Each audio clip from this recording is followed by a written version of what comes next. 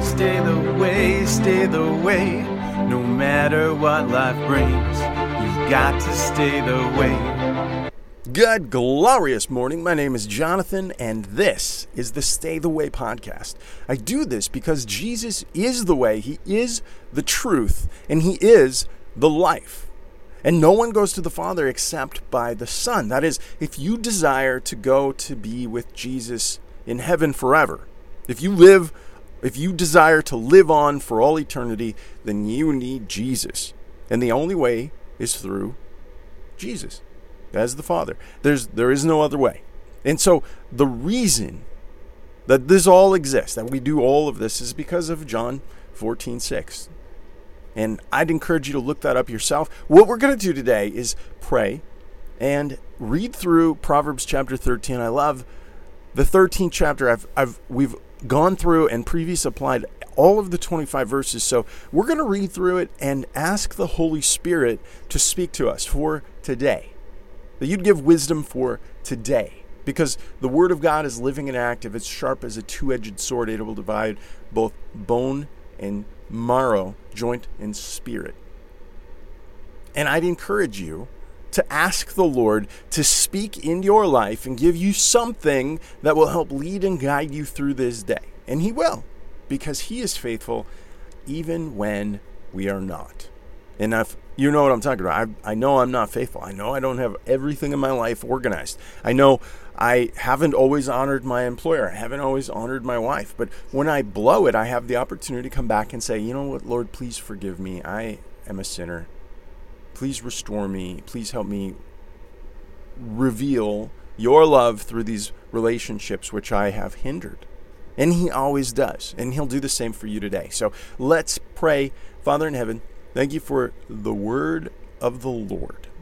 Thank You for the Bible, the basic instructions before leaving earth. And I'd ask, Lord, that You would speak into our hearts and minds to shape us, mold us, and conform us into something beautiful for Your name's sake. Amen. Verse 1 of chapter 13. Today's the 13th of October, so we're just matching up the day of the month with the chapter in Proverbs, and that way there's a battle plan for the day. You can guess what tomorrow will be. Let's begin. A wise son heareth his father's instruction, but a scorner heareth not rebuke. A wise man shall eat good by the fruit of his mouth, but the soul of the transgressor shall eat violence. He that keepeth his mouth keepeth his life, but he that openeth wideth his lips shall have destruction. Do you ever think I probably should not open my mouth right now? I probably should hold my peace. That is, I should probably think, I'm going to say pray. The world would say meditate, because they're using that word outside of what it's really designed for. But thinking on what the Lord would have me say. What would He have me do? What action would God be well pleased with? And if we keep our mouth, we keep our life. Verse 4, the soul of the sluggard desireth and hath nothing, but a soul of the diligent shall be made fat. A righteous man hateth lying, but a wicked man is loathsome and come to shame. Righteousness keepeth him that is upright in the way, but wickedness overthroweth a sinner. I'm going to remind you, verse 6, if we think of Jesus is the way, the truth, and the life, does anything in this verse jump out at you? Righteousness, verse 6, keepeth him that is upright in the way. That's right. Jesus is the way. So are you trying to live your life in a way that is well-pleasing to Jesus, because He gave us an example that is the way that we are to live? Verse 7, there is nothing that makes himself rich and yet hath nothing. There is that maketh himself rich, a person who does increase his wealth and yet has nothing. And there is that maketh himself poor, a person who is poor but has great riches. And we're talking about the riches in Christ. We're talking about life eternal here. So someone who may have billions and billions of dollars and yet does not have Jesus, well, all of those dollars cannot go with him to the grave or her. However, Someone who is poor and has Jesus Christ as Savior and Lord, when they die, they take everything with them. They take the soul that is eternal to be with Jesus in heaven. And so you have great riches. You have riches of eternal life. And that's available to you today if you just ask Jesus to be your Savior and Lord. You need to take the active step to repent and say, Jesus, I need you. Please forgive me. Because we all know what we do. I mean, we do all kinds of things wrong. I don't know that there are a lot of people out there who are like, I've never done anything wrong in my life. If you're one of them, I'm praying in the Holy Spirit for you, that God would speak to you and help you understand your position before Him. Now let's continue. Verse 8, the ransom of a man's life are his riches, but the poor heareth not rebuke. The light of the righteous rejoiceth, but the lamp of the wicked shall be put out. Only by pride cometh contention, but with the well-advised is wisdom. Wealth gotten by vanity shall be diminished, but he that gathereth by labor shall increase. Hope deferred maketh the heart sick, but when the desire cometh, it's a tree of life. Whoso despiseth the word shall be destroyed, but he that feareth the commandment shall be rewarded. The law of the wise is the fountain of life, and to depart from the snares of death. Good understanding giveth favor. That's true. But the way of the transgressor is hard. It's very difficult when you continue on in your sin. Verse 16, every prudent man dealeth with knowledge, but a fool layeth open his folly. A fool is going to tell you, everything's going to come out. It'll all come out. If they've been lying to you, if they've been cheating, stealing, manipulating, it'll all come out. It'll all be very much available to all of us. But every prudent man, and when we read prudent, what do we think of, right? What's the thing that prudency jumps out at you? Well, in a lot of ways, you could say, well, it's crafty or shrewd, especially if it's being used in an evil way. But if it's used in a righteous way, in a way that is well-pleasing to God, if it's honorable, well, then you could say sensible. And I like that. I like that. Sensible. Every sensible man dealeth with knowledge. It's that simple, right? If you're sensible, you'll use the knowledge that you have. But a fool, he's just gonna lay out all of his folly, all of the things that he does wrong. They'll all come out. I had a roommate in college who routinely would park his car in a limited time parking area, which in America, that lands you with a ticket. They say, well, you've exceeded the 15-minute limit. He'd get a ticket. And after a few tickets, they tow your car, which means the campus police would call, and they'd have a tow company come and pick up the car and take it miles and miles away from campus, right? And then, of course, there's a fee to get your car back, right? You have to pay for the tow in addition to however long that it's been in the impound, I guess, in that towed out place, because they charge you per day. And so that can get very expensive very quickly. Now, this young man, he had multiple tickets, and he came back to the room one day, and he said, I can't believe this. He's just raging mad. This is like foolish mad. Don't they know? This is the phrase that came out of his mouth. Don't they know that if I don't have the money to pay the ticket, I don't have the money to pay to get my car back?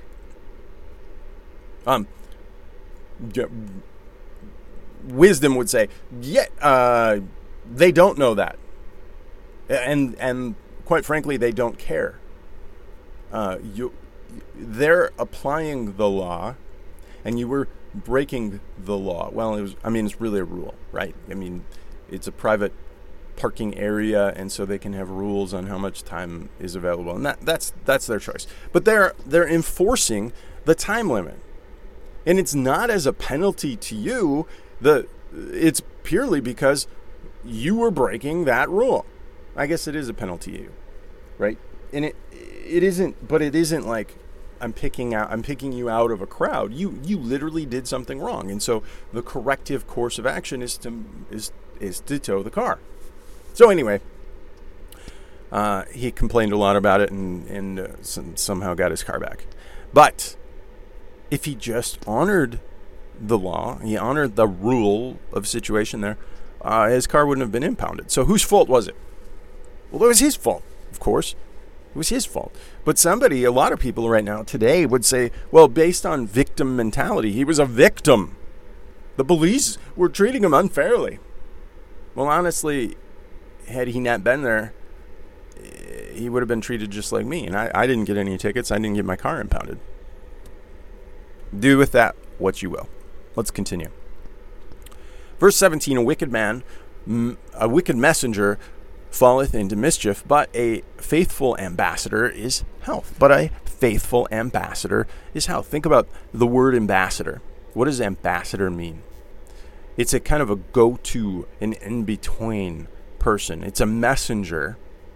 It's described as a person appointed to represent someone else or his nation. That's very interesting. An ambassador is you and I, Christian. Do you realize that? You are an ambassador to Christ. Are you representing Christ well? So, but a faithful ambassador, representative, is health. Poverty and shame shall come to him that refuseth instruction, but he that regardeth reproof shall be honored. The desire accomplished is sweet to the soul, but it is an abomination to fools to depart from evil. He that walketh with wise men shall be wise. This is very simple. If you keep good friends, you'll have good friendship. You'll be wise in this. But a companion of fools shall be destroyed. That is where your life will trend. If you put a good apple in a bucket of bad apples, it does not make the entire bucket good. However, if you put one bad apple in a bucket of good apples, the entire bucket of good apples will become bad. That's just, well, I suppose that's the second law of thermodynamics, really. Like, it's just decaying. But you're increasing the process, right? If you kept all the good apples together by themselves, without the bad apple, get the bad apple out of there, things would last longer. It's that simple. Evil pursueth sinners, I'm in verse 21, but to the righteous good shall be repaid. A good man leaveth an inheritance to his children's children, to the grandchildren. And the wealth of the sinners is laid up for the just. Much food is in the tillage of the poor, but there is that destroyed for want of judgment. And he that spareth his rod hateth his son, but he that loveth him chasteneth him betimes. If you love your son, you will correct them over and over and over, because that's what love does. The righteous eateth to satisfying of his soul, but the belly of the wicked shall be want. Lord, I am thankful for your word. I'm thankful for the truth that it brings, for the guiding light that you provide for us. Now, there's a few verses that have really jumped out at me, but I think they're personally applied. And I think the one that the Lord really wants me to share is this one, is verse 1. A wise son heareth his father's instruction, but a scorner heareth not rebuke. Are you being a wise son? Are you being a wise daughter? Are you listening to your father's instruction? Your heavenly Father has given you the word of God. That is his instruction for life and godliness. And if we take the time to grow in this instruction, we'll be safe. We'll be protected. But if not, it says, but a scorner heareth not a rebuke. And we know from earlier in the Proverbs, scorner is defined. A scorner is someone who is scornful. You're like, well, that seems kind of redundant. It means it's someone who's mocking or deriding. It's really to be used as an expression of contempt. Oh, it'll never work. It's kind of that Eeyore symptom. But a scorner heareth not a rebuke. You can't rebuke me. You can't teach me anything. That's a pretty good example of a scorner. And so, Lord, I don't want that in my life. And anybody who's listening, I pray they would not want this in their life either. That they would choose you, a humble heart, and grow before you in the loving grace of Jesus. Hey, have a great day. God bless you. You've got to stay the way.